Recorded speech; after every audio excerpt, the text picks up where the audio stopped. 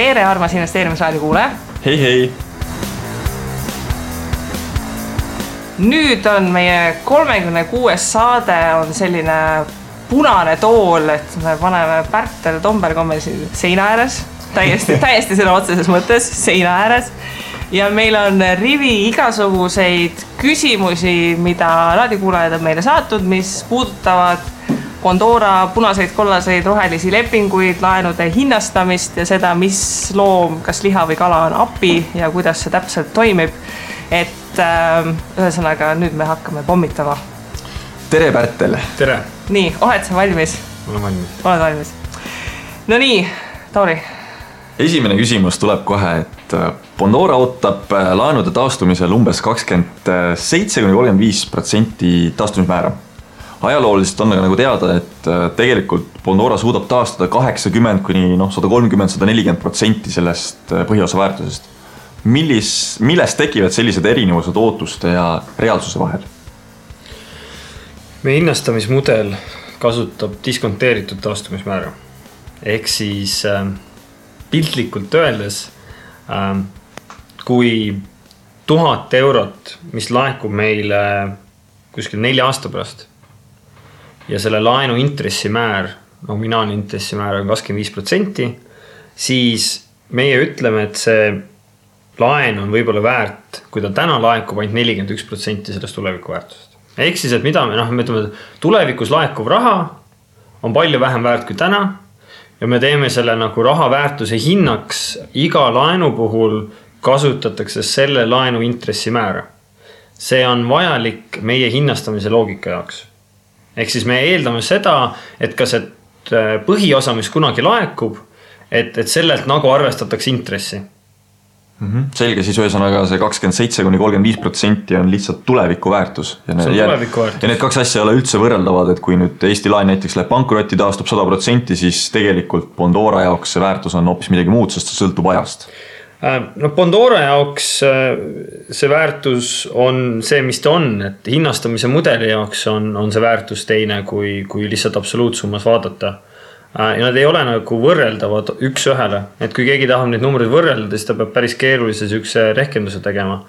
Lisaks peaksin arvestama veel seda, et me arvustame hinnastamismudelis seda taastumismäära exposure at defaultist, mis siis tähendab, et me arvestame seda, kui palju raha aja hinda juurdesse võttes laekub nii põhiosa, mis oli selle hetkega nagu väljas, kui ka intresse, mis oli selle pankrotistumise hetkeks või 60 päevaks kogunenud. Ajalooliselt moodustavad need intressid, kogunenud intressid 10% sellest jääkväärtusest, mis siis sisse nõudmisel läheb. Ehk siis, et kui nüüd veel kohendada neid andmeid, siis kui lihtsalt vaadata põhiosa jääki, siis me peaksime selle 27–35% jagama 90%-ni ja siis võtma sealt ümber, et kui palju see ajaväärtus ka maha tuleb. Ehk kokkuvõttes need andmed on matemaatiliselt õiged ja vajalikud selleks, et meie hinnastamismudelis kasutada. Nad ei ole üks ühele võrreldavad sellega, mitu eurot ma tagasi saan. Sest see mitu eurot ma tagasi saan on palju kõrgem. Aga kui me just räägime selle laenude taastumise koha pealt, siis mõned ajad tagasi Bondora testis siis inkassode kasutamist, kuid mingil hetkel tundus, et see ei ole mõistlik ja hakati siis ikkagist kohtusüsteemi uuesti kasutama ja nüüd on inkassod jälle päevakorras erinevates riikides, erinevad partnerid, et miks tuli see otsus, et uuesti inkassode peale minna ja millised on siis need tulemused siiamaani olnud? Nõueted, mis uue aasta alguseks olid vähemalt 2 kuud menetluses olnud. Maksti investoritele siis eelmise aasta lõpu 4 kuu jooksul kokku 90 000 eurot läbi inkassode. Kohtumenetluse alustamise korral oleks selle 4 kuu jooksul laekunud 0 eurot. See on see vahet. Inkasso ja kohtumenetlus ei ole üksteist välistavad sellised tegevused. Need on tegevused, mis laenu või siis viivises laenu tsükli jooksul toimuvad eri aegadel ja omavad erinevad sellist väärtust. Et sellest 90 000 eurost näitena laikus Hispaaniast 40 000 eurot, Slovakkias 10 000 eurot, Soomes 10 000 eurot ja Eestis siis 30 000 eurot. Inkasso protsess üldiselt on enne kohtumenetlust. Või meil on ka küsimusi olnud, et kuskil, et miks ühest faasist on kohtumenetlust nagu on alustatud, siis hakatakse uuesti inkassot menetlema. Me oleme seda teinud ka juhtudel, kui kohtumenetlus on millegi pärast viivitunud. Et senikaua, kuni asi kohtus tiksub, me tegelikult ikkagi menetleme. Sest kohtumenetluse tegevus tähendab seda, et kuni toimub kohtuotsus, ei juhtu sisuliselt midagi. Jah, klient võib hirmust nagu kohe algus ära maksta, aga tüüpiliselt inimesed ootavad ikkagi kohtuotsus ära, isegi kui nad teavad, nad selle kaotavad. Ja mida me oleme nüüdseks näinud on see, et inkasso menetlus igas riigis toimib. See kindlasti ei toimi kõikide klientide peal. Kliendid aktiveeruvad, kui nad aktiveeruvad, siis võivad konkreetse inkasso puhul aktiveerida päris kiiresti. Ja see juba 90 päeva jooksul sa saad kliendi uuesti maksma, mis tähendab seda, et inkasso silmib temaga uue graafiku. Ja samas on ka see, et kõikide inkasso firmade vahel on erinevused. Ja need erinevused võivad olla 2-5 kordsed. Ja seetõttu, kui me tegime eelmise testi ja testisime ainult kogu protsessi ühe ettevõttega kõikides riikides, siis nüüd, kui me uuesti rakendasime inkasso menetluse, valisime iga riigi kohta mitu ettevõtet. Just selleks, et paremini benchmarkida 11 ja paremini leida üles need ettevõtted, kes meie portfellidega kõige paremini toimiksid. Ja kui me vaatame just näiteks Hispaania, isegi Soome firmade erinevus, siis tõesti need vahed on hästi, hästi suured. Ja samad ettevõtted võivad omada eri riikides väga erinevat efektiivsust. Nii et me peame jooksvalt pidevalt valima ja pidevalt hoidma inkasso partnerid siis teatava surve all, et meil on alternatiivsed partnerid olemas ja et kui nemad ei toimi efektiivselt, siis on alternatiivne lahendus. Nüüd, inkasso protsess üldiselt on enne kohtumenetlust. Ehk siis, et proovitakse sükeste erinevate mõjutusvahenditega klient uuesti maksegraafikut või siis pikendatud maksegraafikut täitma saada. Inkassod on erinevad, sõltuvalt riigist erinevate mõjutusvahendid olemas. Nüüd, kui see ei õnnestu, mis iganes põhjusel, klient saada kätte või klient ütleb, oi, mina ei tea midagi sellest laenust või ütleb lihtsalt, et ma ei maksa, siis alustatakse kohtumenetlust. Ja see menetlus siis tuleb selle järgi. Ja riigiti see aeg võib olla seal 4 kuust kuni 6 kuuni, kui laekub kohtust otsust. Kohtuotsuse peale, kui seda hakkab nüüd siis täitev või kohtutäitur ellu viima, ei tehta tegelikult mitte midagi muud kui sama asja, mida teevad inkassod, ehk siis proovitakse sõlmida kliendiga uus maksegraafik. Ainuke erinevus on selles, et kohtutäituril on mõnevõrra jõulisemad sunnimeetodid olemas. Et nad võivad klientide varasi arestida, kui klientide varasi müüma hakata. Nüüd on ka neid juhtumeid, nii inkassode puhul kui ka kohtumenetluse puhul, kus klient sisuliselt kohe maksab kogu nõud ära. Ehk siis tal see raha nagu oli olemas, aga mõtles, et mis see ikka, et juhtub on ju. Aga see on üldiselt nagu pigem on see erand ja see ei ole see, mida nagu tasuks oodata sihukese menetluse puhul. Sest kui investor on laenanud raha 5 aastaks, keskmine nagu investeeringu pikkus Pandoras on 52 kuud, siis ei ole mõistlik oodata ka, et nagu seda laenu tagasi makstakse nagu 1 kuuga järsku. Et sul on muutunud nagu see 3000 € laen on kliendile muutunud nüüd nagu kiirlaenuks ja nagu laksti maksab ära. Et tegelikult see kohtutäitur, kui ka nagu inkasso, siis proovib lihtsalt saada kliendi uuesti maksma, raha uuesti liikuma. Selle menetluskulu tegelikult kohtuprotsessi inkasso vahel on suhteliselt sama. Et keskmised inkassotasud on põhiosa nõuetelt, intressi nõuetelt kuskil 10-16%. Ehk siis 3000 € nõude puhul on ta suurusjärk sama, mis on kohtumenetluse kulud. Aega võtab ta jällegi sama kaua, aga nad on lihtsalt eri etappides. Ja selle aasta jooksul me testime ka kindlasti lahendused, kuidas teatud klientide puhul, kus on näha, et meie sisemise töö tulemusel ei hakka liikuma. Testime ka seda, et lihtsalt see inkassomenetlus veelgi varasemaks tuua. Ehk siis selleks, kui see nii-öelda defaulti hetk on või 74 päeva laen on võlas olnud, siis selleks hetkeks on juba selge, et millised kliendid inkasso kaudu on võimalik aktiveerida, millised mitte ja saab kohtumenetlus varem alustada. Nüüd on selline lugeja küsimus tulnud, et Hispaania laenud on teada-tuntud pankrotistujad. Miks on Hispaanias nii kõrge pankrotistumise tase näiteks võrreldes Eesti või Soomega ning kuidas suudab Bondora tõsta punaste laenude taastumist? Hispaania kõrgemat happude laenude taset kompenseerib ka märgatavalt kõrgem intressimäär. Et Hispaanias on intressimäärad Eesti Soome võttes 20% kõrgemad.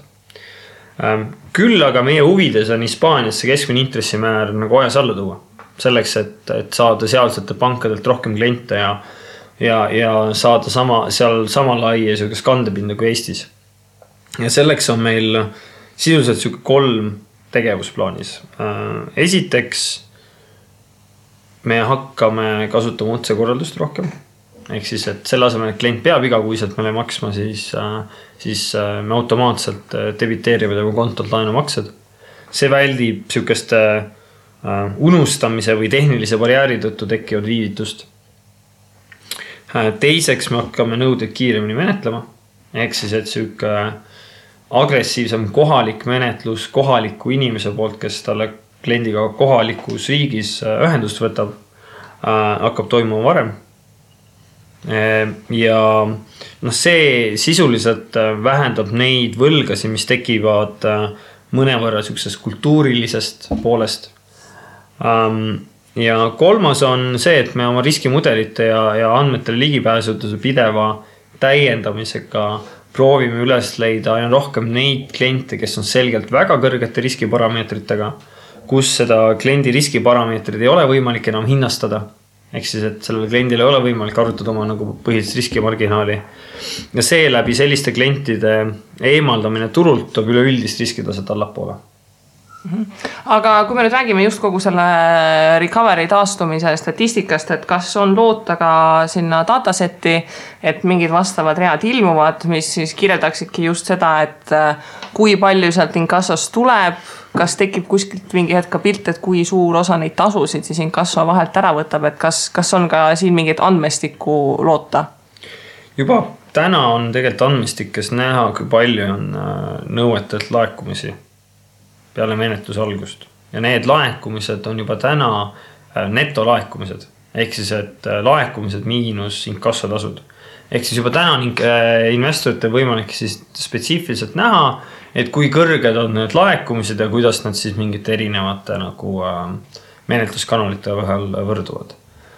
Seoses meie investorportaali nagu suure uue reliisiga tekib ka investorite parem ülevaade seda, et võrrelda, et kuidas on keskmised laekumised nende laenude pealt, mis on hetkel veel inkassos versus nende laenude pealt, mis on hetkel veel kohtus. Ja neil investoritel, kes väga detailselt andmestikust tahavad uurida, siis ka sinna esimese kvartali jooksul eelduslikult tekivad need lisaväljad, mis näitavad, kui palju selle investori kohta keskmiselt neid kinnipidamisi on olnud. Siinkohal peaks ütlema, et neid rahalisi kinnipidamisi toimub ka kohtumenetluse kaudu. Et see on suhteliselt tavapärane, et kas kohus mingis osas nõuet kirjutab maha või rakendab mingit tasusi, mida ei ole võimalik laenajalt otse kinni pidada, või siis isegi kui need on võimalik kinni pidada, siis see tegelikult väljendub ikkagi selles, et investor saab oma raha hiljem kätte.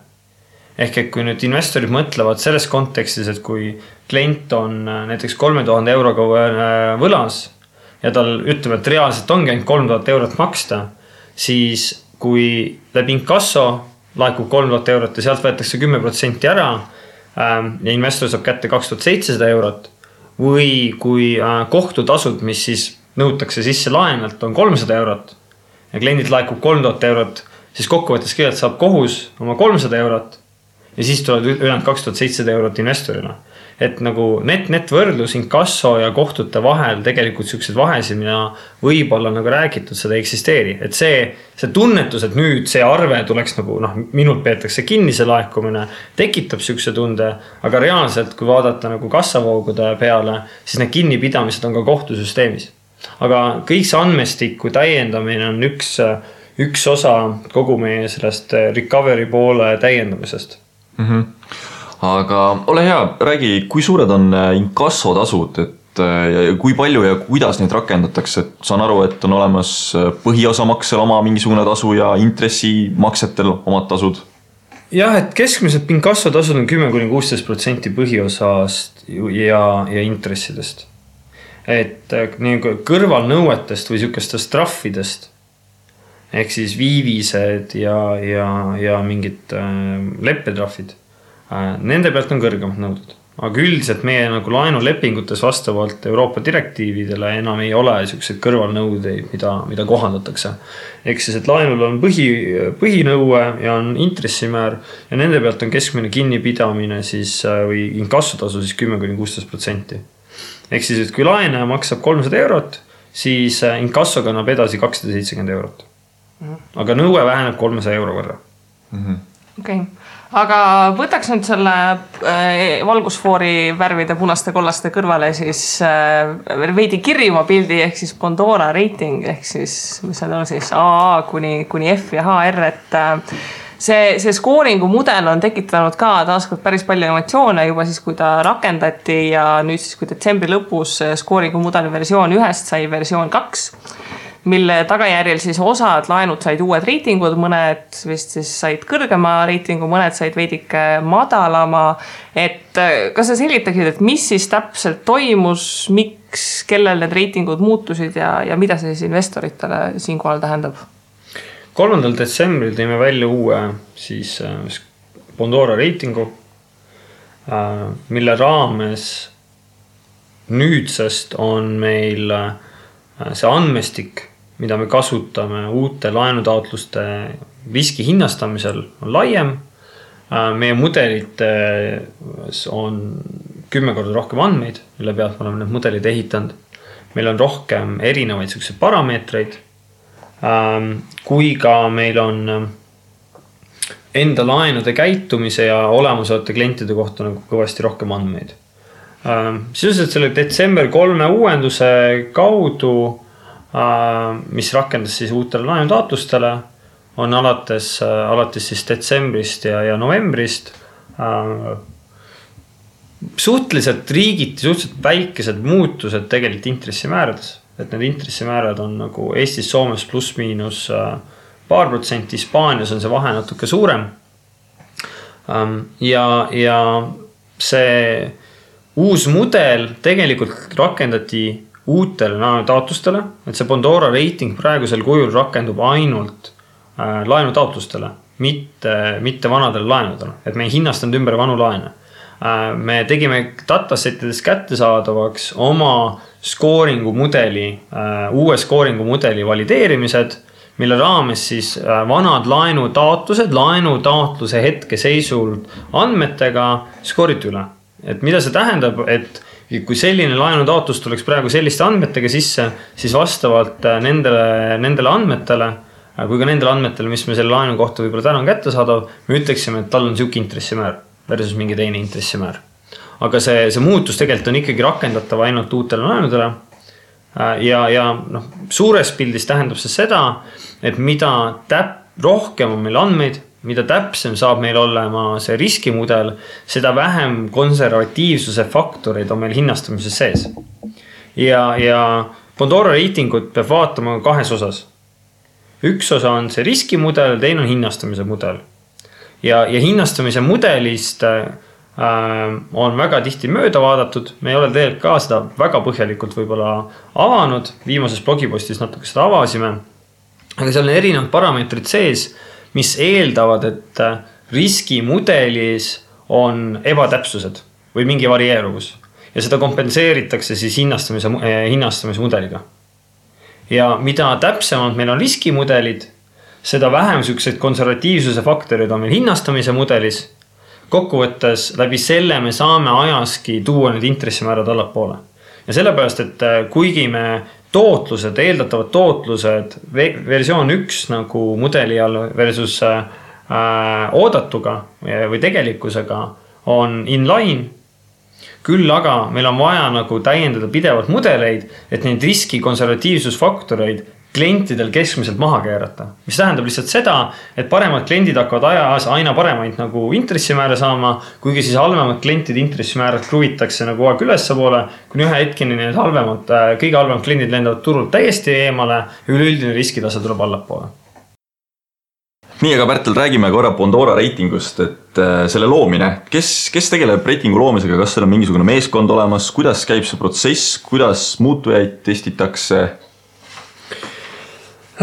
Bondora reitingu aluseks olete andmete hulk on meil pidevas kasvus ja ta on lähenemas juba nüüdseks piirile, kus me suudame need mudelit mõnevõrra kiiremini uuendada kui kord aastas. Et hetkel me oleme ka nagu kord aastas mudelit uuendanud. Ja me oleme ka juurde saamas uusi alternatiivseid andmeallikaid ja ligipääsu sükestele andmeallikatele, kus enne litsentside saamist ei olnud meil nagu ligipääsu. Arendus ise toimub, meil on 6-liikmeline meeskond, kellel on siis kas panganduse krediidi või siis nagu akadeemilise või üldse andmeanalüüsi taust, kes on siis üles ehitanud sükse infrastruktuuri, mille pealt meil on hästi kerge võimalik testida, mida ja kui palju erinevad siis andmeparameetrid kliendiriskis mõjutavad. Ja just selle versioon 2 mudeli ehitamisega me tegelikult ehitasime selle nagu meeskonna ülesse. Et kui eelmine aasta oli seal veel 1-2 inimest, siis nüüdseks on 6 inimest. Üldiselt mudelite arendamise ja halduse protsess on süke õpiku protsess, et ega see pankade ja erinevate laenuandjate vahel, kes kasutavad matemaatilist või statistilist lähenemist väga palju erine. Et mis iganes Wiki artikkel ette võtta, siis ta suures pildis katab selle ära. Erinevus on selles, et kui palju ja milliseid andmeid kasutatakse ja kui palju on võimalik ja kui kiiresti on võimalik siis nendest andmetest leida trende ja kuidas on erinevaid andmeid võimalik kombineerida. Et kõige keerulisem osa andmete või selle mudelite ehitamisel ongi leida siukseid koondparameetreid, mis seda kliendi riski kuidagi ette ennustavad. Väga palju aega läheb ka andmete puhastamise peale, erinevate andmete hulkade kokkupanemise peale. Et mudeli ehitamine kui selline on sisuliselt siuke nagu, ega seda teab masin, et selles mõttes, et mis iganes statistilise siukse programmi ette võtad, et see võib need mudelid välja nagu sülitada väga kiiresti. Küll on see kogu see andmetega eeltöö, nende parameetrite loomine, parameetrite leidmine, selle mudeli valideerimine erinevate nagu perioodide peale, erinevates nagu keskkondades on see keerukas töö. Et see on tohutult tehniline, tohutult kulukas protsess, ma isiklikult ei ole piisava tehnilise taustaga, et seda nüüd väga detailselt rääkida. Et sellest võiks nagu veeta veel mitu siin episoodi teiega. Kes teil peas statistika on, me võime ta külla kutsuda ja teda üle kuulata. Ja, et see võib olla siis mõne järgmise saate teema nagu spetsiifilisemalt. Aga põhimõtteliselt, mida siis see Bondora reiting väidab, on see, et kui teil on keegi inimene, kes käib sellest laenuprotsessist läbi ja ta saab tulemuseks, et tema on C-klassi laenaja, siis tähendab seda, et mingi teatud usaldusnivoo mingi piiriga, et see inimene käitub niimoodi ja maksab oma laenu niimoodi. Bondora reiting koosneb 2 osast. On riskimudel ja on hinnastamise mudel.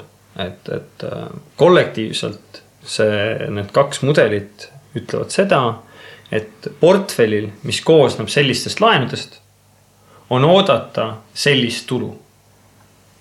Ja sellel turul on mingi teatav varieeruvus. Ehk siis on sellel portfelli on teatav nagu riskitase. Aga see suuresti, see fookus on sellele, et milline on see intressimäär ja milline see tulu sellest nagu portfellist on oodata.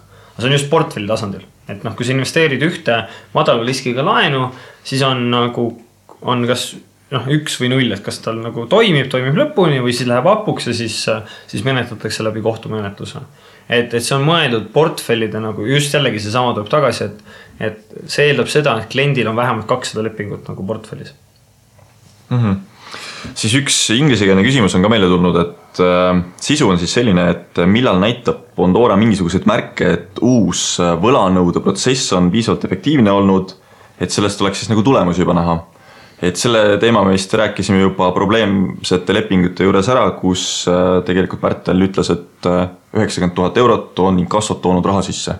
Selle testperioodi jooksul on 90 000 eurot toonud inkassot sisse, samal ajal oleks kohtumenetlusest laekunud 0 eurot. Aga kas me lihtsalt paari sõnaga räägiks läbi nendele inimestele, kellele see on nagu veidi häguseks jäänud, et kui sa investeerid laenu, sul ongi seal intressimäär ja sul on see oodatava kahjumäär, et mis asi täpselt see oodatava kahjumäär on, sest et selle kohta küsitakse päris palju, et mida see siis täpselt näitab? Oodatava kahjumäär on väga keeruline nagu üheselt selgitada, et see sisuliselt näitab seda, et portfellis, mis koosneb seda tüüpi laenudest, on annualiseeritud, portfelli annualiseeritud tootlus, siis kahjumäär selline. Nüüd on piltlikult öeldes, et selline proportsioon selle portfelli intressituludest jääb laekumata. See on nagu kõige sükse maakeeli selgitus sellele asjale.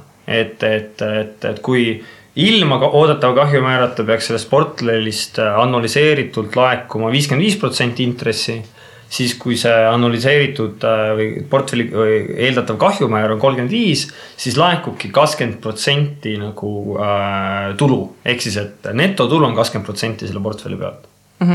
Seda ei ole üks ühele võimalik nagu võrrelda nüüd põhiosa jäägi. Me ennem rääkisime natuke detailselt neid asju läbi, et mõnevõrras on hästi süke keeruline nagu dimensioon seal, aga me lihtsalt teadame, see osa intressimäärast, mis selle portfellil on, jääb laekumata nagu absoluutskaalal.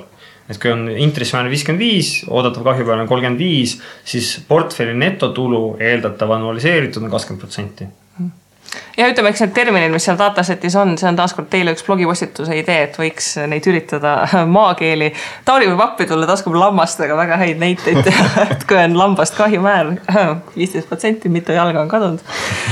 Aga katsume selle viimase teema ka võtta, mis on viimasel ka emotsioone tekitanud, et see API kasutamine ja selle rakendamine, et hetkel siis API kasutamise järjekord on selline, et esimesena on siis institutsionaalne investor, kes võtab terve laenu, siis läheb passiivse investori see portfolio manager ja siis tavaväike investorid, kes pakuvad läbi API. On mul õigus?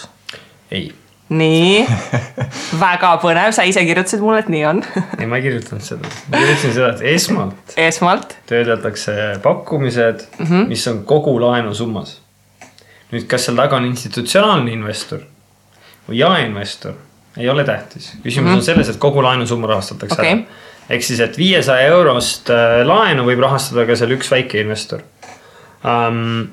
Teiseks protsessitakse siis pakkumised, mis on portfolio halduri kaudu tulnud. Ja kolmandaks siis on kõik muud pakkumised. Et kas on nüüd siis API kaudu või käsitsi turult otsitud laenud. Kas see on lõplik järjekord? Miski siin ei ole lõplik. Hetkel ei ole mingit alust selle järjekorra muutmiseks. Et siin-seal on kuidagi räägitud, et mingid eelistused asjad on, aga keskmised laenusummad Bondoras on nii suured, et tegelikult kui just ei osteta kogu laenu ära, siis tegelikult seda laenu ja investorite poolt nagu esimese ringiga ära ei rahastata.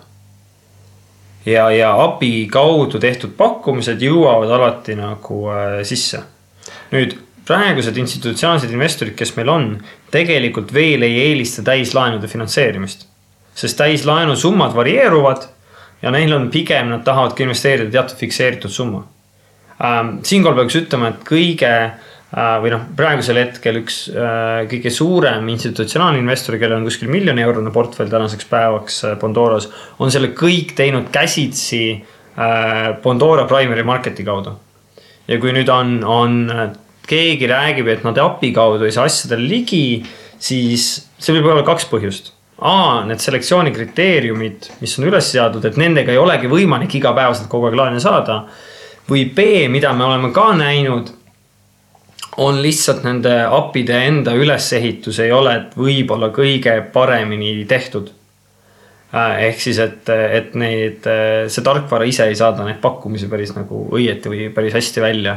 Ei arvesta sellele, kas üldse rahakontol on niisuguse investeeringu tegemiseks, ei arvesta seda, et tal on võib-olla reserveeritud mingisugused muud pakkumised, et tal ei olegi tol hetkel, kui ta selle pakkumise välja saadab selleks raha, et seal on palju asju, mis on tulenevad ka nagu sellest töö tegijast endast.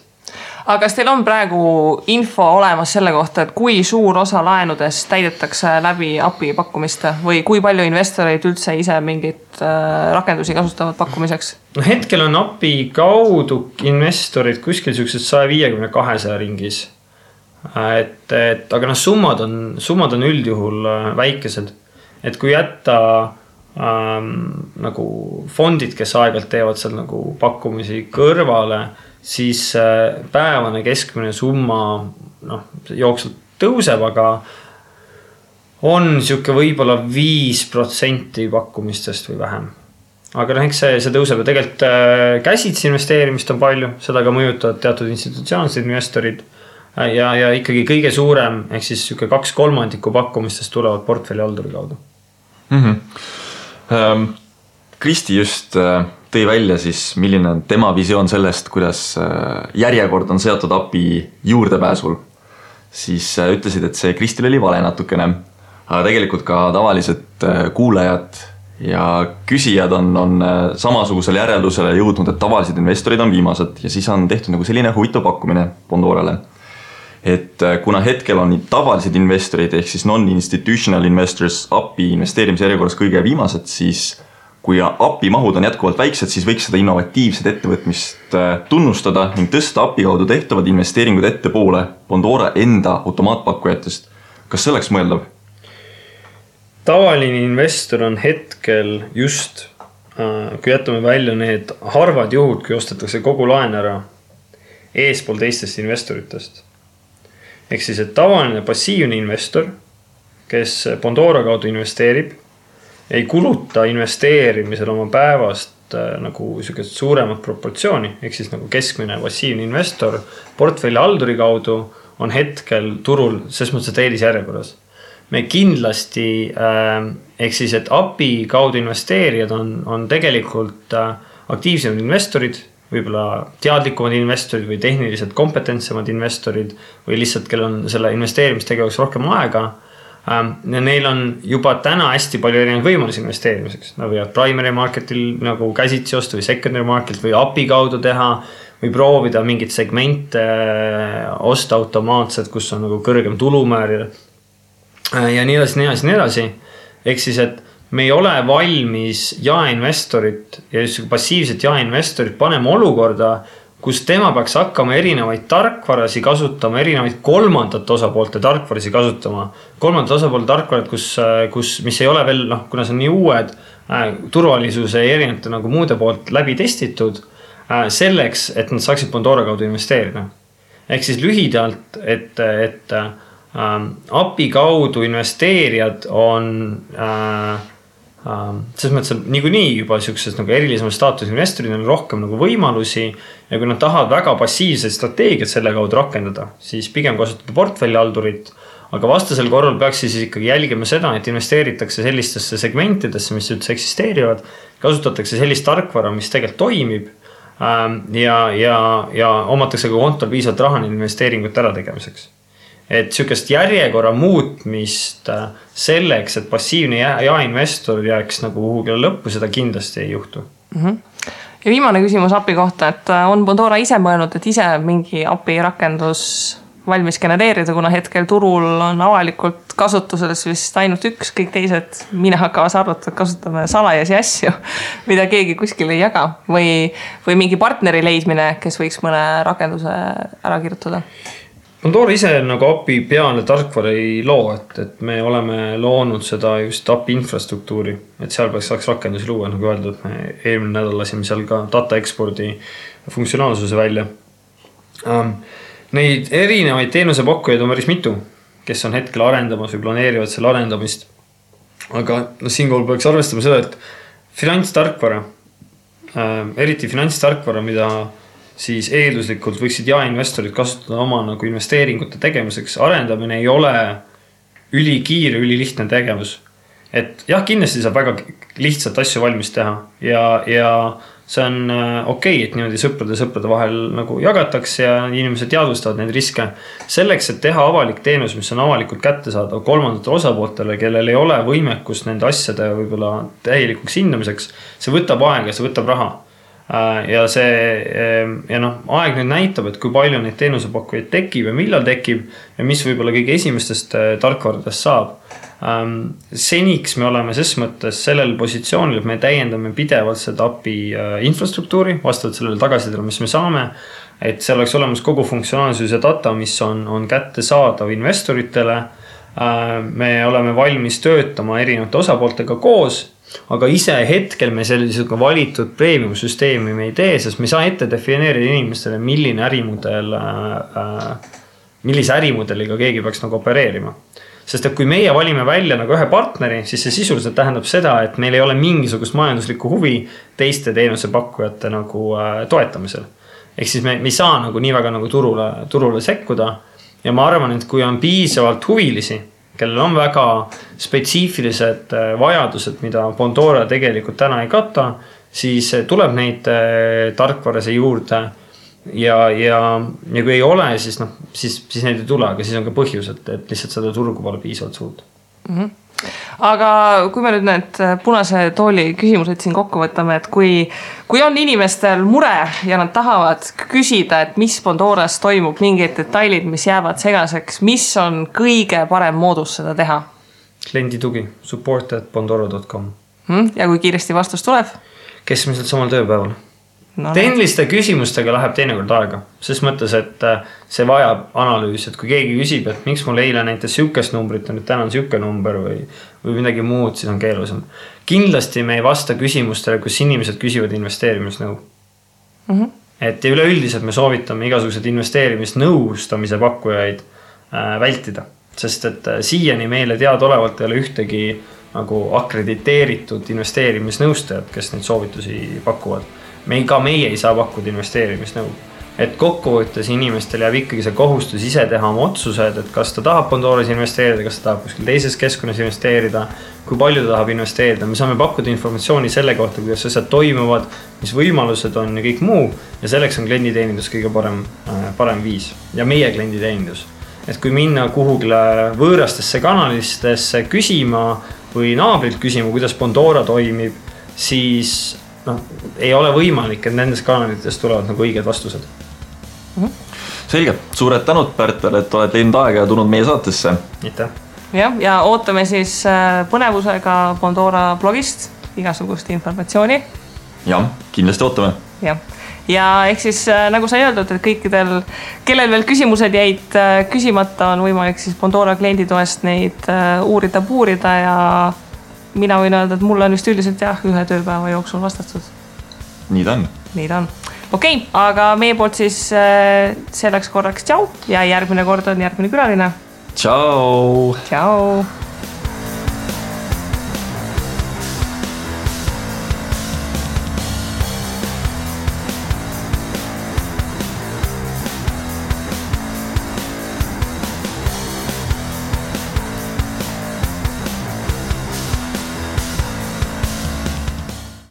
Investeerimisraadios kuuldud tuleb käsitleda kui meelelahutusväärtusega informatsiooni.